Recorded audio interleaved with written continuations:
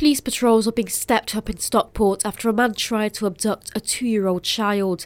The girl's mum was with her and managed to fight him off outside McDonald's at the Mersey shopping centre on Monday.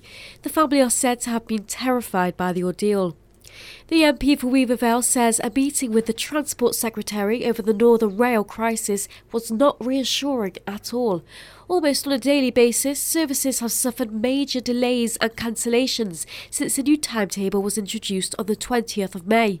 Mike Amesbury is now joining the calls for Chris Grayling to resign. The system is in complete meltdown, so yes, he should do the honourable thing and fall on his sword. There are reports of panic in Guatemala after agencies warned of super hot material seen flowing down a volcano days after it erupted for the first time. 75 people are now reported to have died, with nearly 200 missing. Fireman Rudy Chavez says it's been tough work since the first eruption on a Saturday. We were all alerted and told to evacuate. Someone raised the alarm that the area was very dangerous and we evacuated, but thank God we met with our objective of recovering the bodies of those people.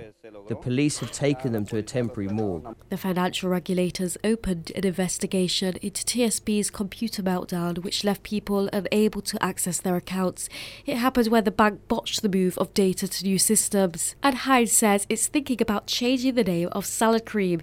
It's because very few of us actually put it on salads. Matt Steele has more. It's been a store cupboard staple for 104 years, thanks in part to its versatility. Any food tastes supreme with Heinz salad cream. Now it's makers rethinking the brand after its research found just 14% of customers use it for its original purpose.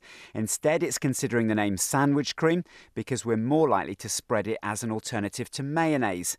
Salad cream sales fell more than 5% last year. And for these stories and more, go to silk1069.com.